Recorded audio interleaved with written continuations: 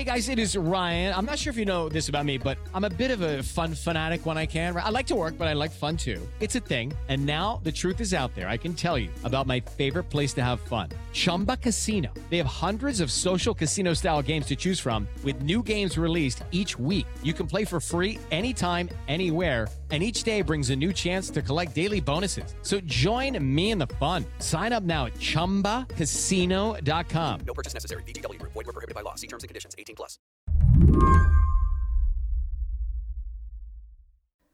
A couple of hours after the UK decided to grant emergency approval to Pfizer's coronavirus vaccine this week, I called up Heidi Larson.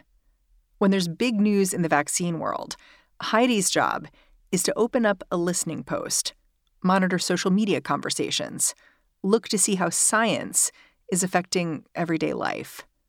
I wanted to know how the rest of the world reacted when they got the same push notification I had. Well, I think that on the one hand, it's, people are enthusiastic and, finally it's here. And then on the other end is like, told you it was too fast. This is moving too quickly.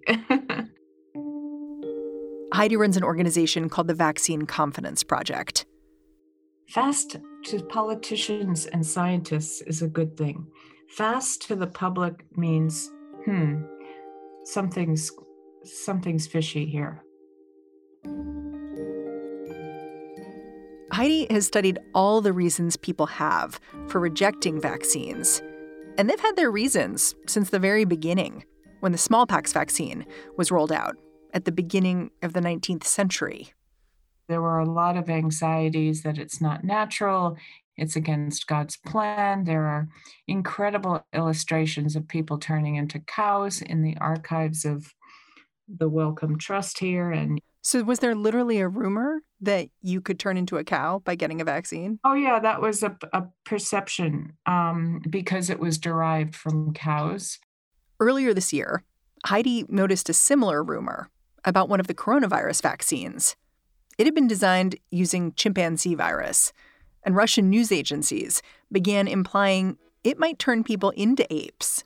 There was even a photo of Prime Minister Boris Johnson walking around outside Downing Street with a photoshopped chimp face.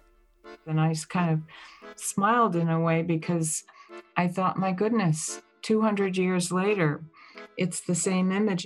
You could put it right next to the ones of people turning into cows 200 years ago. Even though these rumors sound silly, this is the moment when they could become deadly serious, because a long-awaited vaccine is actually about to be available. Over the last weeks and months, data has shown trust in a theoretical vaccine has been pretty fluid. It goes up as the virus surges, and the trust wanes along with the infection rate. Heidi says the way the scientific community handles the next few weeks is going to be critical. It's hard for a lot of people in the medical and scientific community to understand why people don't understand.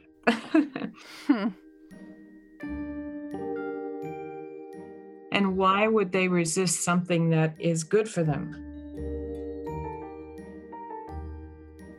Today on the show, there are so many things that could stand in the way of a successful vaccine rollout. But what if the thing that really held us up was ourselves? I'm Mary Harris. You're listening to What Next? Stick with us.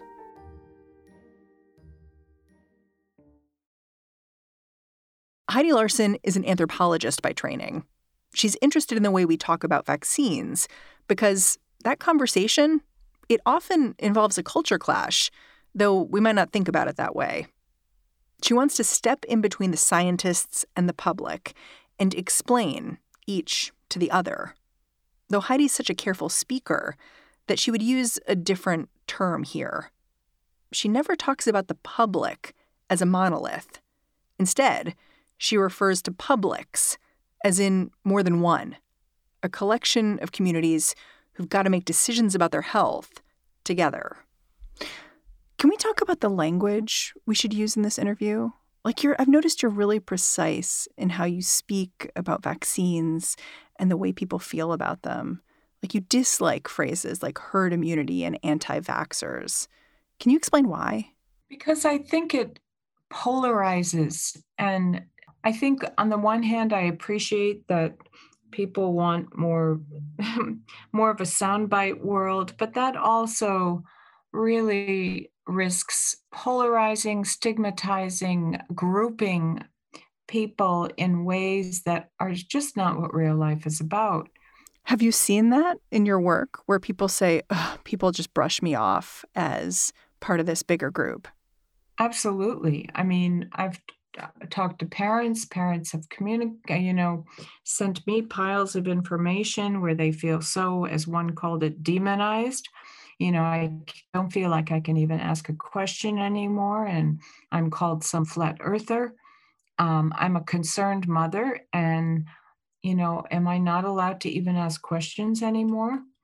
And on the other side of it, I've seen files of things that have been collected by some of these parents, that is the language in the media by politicians and by public figures, and even some scientists calling them, all kinds of things. Idiots, crazies, don't care about their kids. Of course they care about their kids. They love their children. They just have a very different notion of what is right.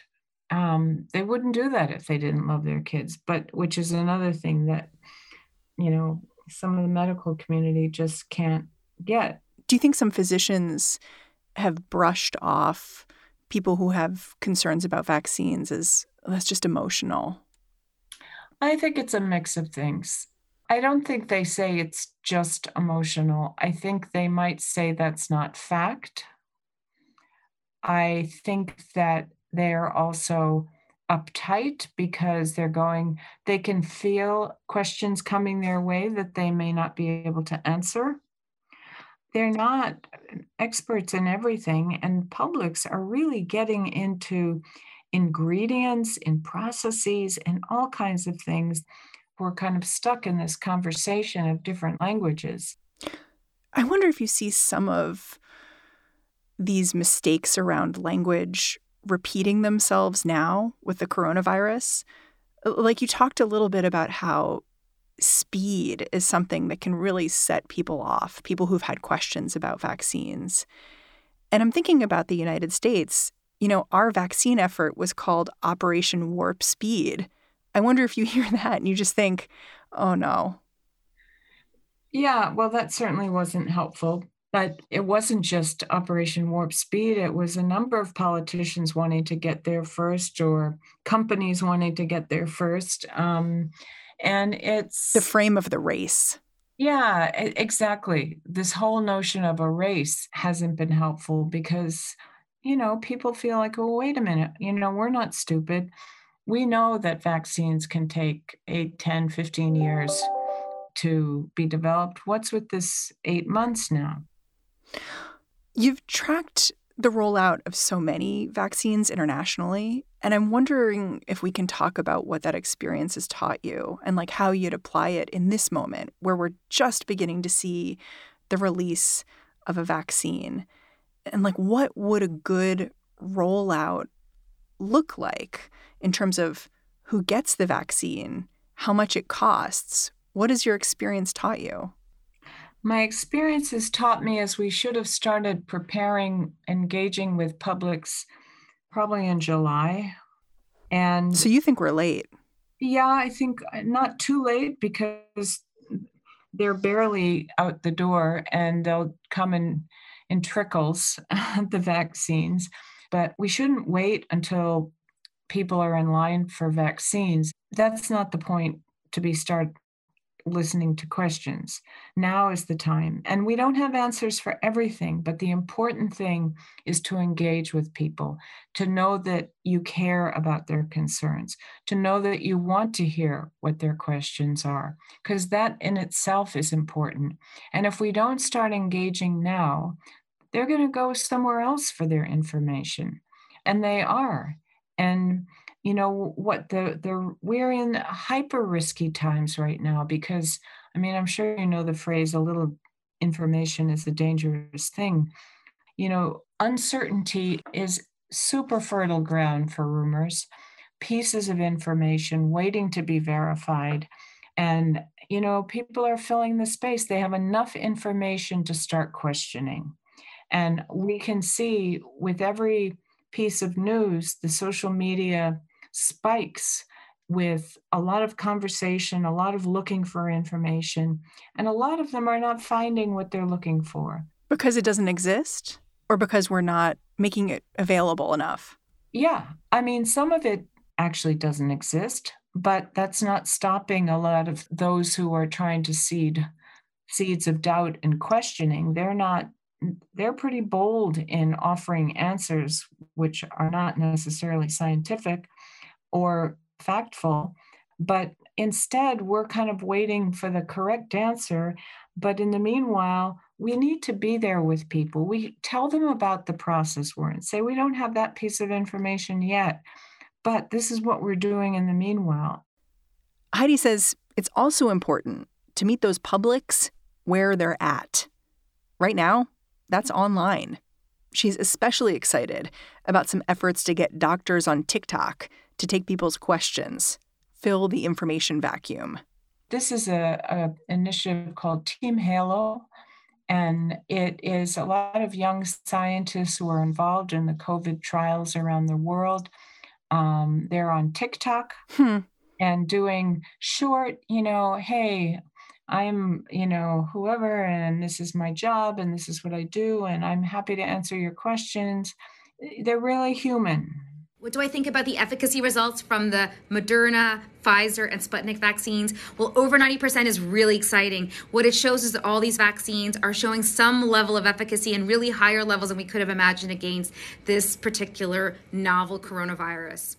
And I think we need a lot more efforts like that, which humanizes, which, makes the lab less sterile, less remote. I think for some health authorities and scientists, they're kind of shy of going into the whole social media space because it feels pretty messy and emotional, which it is, but that's where the public lives. So we need to establish as many opportunities as we can for people to ask questions and have somebody that answers them responsibly. Chatbots, numbers to call, set up hotlines, set up people in communities that can answer basic questions, that are there to listen. That's the best way to go. We need a listening administration that sends a message. We care about what you think. Heidi's approach has been called a kind of soft diplomacy, and that's intentional. When she looks at the history, she sees a push and pull, actions and reactions. When scientists push vaccines too hard, the public pushes back. It's not the first time we've had questioning. I mean, there have been since vaccines landed on the planet in the 1800s. I mean, the first anti-vaccine league was in the United Kingdom in 1850s. And that was the very first vaccine. That was the smallpox vaccine. But that was particularly provoked by a mandate that people had to take it. So it was actually called the Anti-Compulsory Vaccine League. Heidi thinks the same thing could happen today. Do you think the vaccine should be mandatory? I don't think vaccines should be mandatory in general. And for any vaccines that are, other vaccines where there are mandates, it's usually, virtually always about the setting and not so much about the specific vaccine in itself. It's if you're working in a hospital, which is a high-risk setting for spreading to other people or being at risk. If you're a child going to school, where if you have one of the childhood diseases, you're putting other people at risk.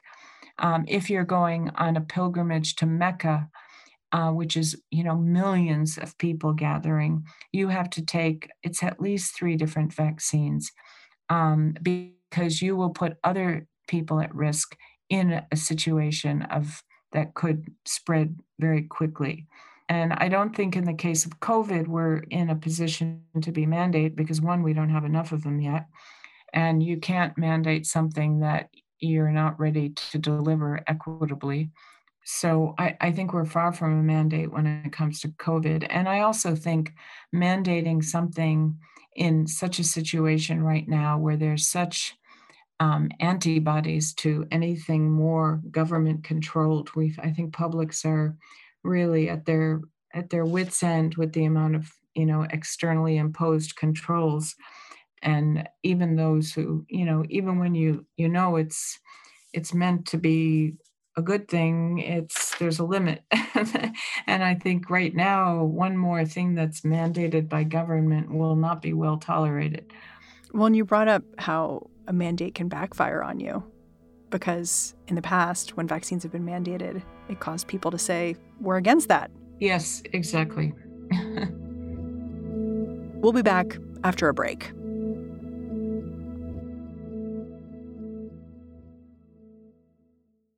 This episode is brought to you by Discover. When it comes to your finances, Discover wants you to know they are the credit card that is always there for you. With 24/7 U.S.-based live customer service, everyone has the option to talk to a real person anytime, day or night. Yep, that means no more waiting for, quote, normal business hours just to get a hold of someone. We are talking real service from real people whenever you need it. Get the customer service you deserve with Discover. Limitations apply. See terms at discover.com/creditcard.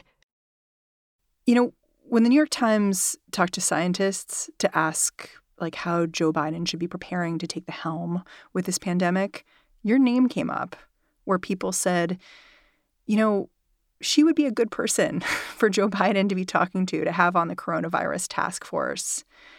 And it made me wonder how you think about how we're heading in to this presidency and this switch here in the United States. There's been some criticism that maybe that coronavirus task force needs to include people who might reach communities that the Democratic Party and Joe Biden may have trouble reaching. I wonder how you think about that, whether you think that's something that politicians need to be thinking about moving forward, building trust by talking to these people as you do, who they might not otherwise talk to. I do think it does need the kind of approach of listening in communities that wouldn't normally be listened to. Vaccines, in my most hopeful days could be a kind of soft diplomacy at a local level. Let's put down our guns, verbal or otherwise, and just start to have conversations again, because it's, I saw an interesting article in Le Monde, the French newspaper, and they were saying, there are a few things you can't talk about at the dinner table. And one of them is politics. The other thing is vaccines. And I understand what those tables can be like. But if we can get people changing the tune around vaccines, it might be an entry point. And we have a huge opportunity with COVID. It could totally change the landscape. You talk a lot about the importance of engaging with people that you think you might disagree with. And I'm hoping you can tell me a story of a time you did that. I was reading about this one time last year where a woman who runs a network of parents who question the efficacy of vaccines got in touch with you and wanted to talk. And you took the meeting. And I just wonder how that conversation went, why she wanted to speak with you, and how it ended up going. Oh, it's interesting. She had heard me on the radio, and she actually sent me a message saying, I just heard you on the BBC morning show, and I just want to thank you for not blaming parents. And, she said, we're often put, when there's lower vaccine rates, it's always fingers are pointed at the parents. And thank you for not blaming parents. And then she said, I'd really like to come and talk to you if it's possible. You seem like someone who would be open to talking to a parent. So I said, sure. What she said to me was, one thing I wanted to come tell you is that there's a lot of my peers in this group who are not interested in vaccinating and have their views on it. But there are a number of them that actually are open. But I came to tell you, you should tell your colleagues and the medical people you deal with that if they would only speak nicely, they might get more people to vaccinate. And I loved the fact that it was someone who wasn't really a fan of vaccines coming to suggest ways that we could get more people to vaccinate. It's a pretty simple request. Simple, but, pretty powerful to come from her, and I thought pretty courageous.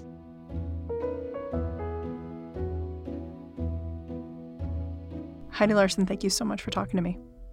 Thanks. Heidi Larson runs the Vaccine Confidence Project. She's the author of Stuck: How Vaccine Rumors Start and Why They Don't Go Away. And that's the show. What Next is produced by Elena Schwartz, Danielle Hewitt, Davis Land, and Mary Wilson. We get help from Franny Kelly. We are led by Allison Benedict and Alicia Montgomery. Tomorrow in the feed, stay tuned. Our Friday show will be here, What Next TBD with Lizzie O'Leary. I am Mary Harris. I will catch you back here on Monday.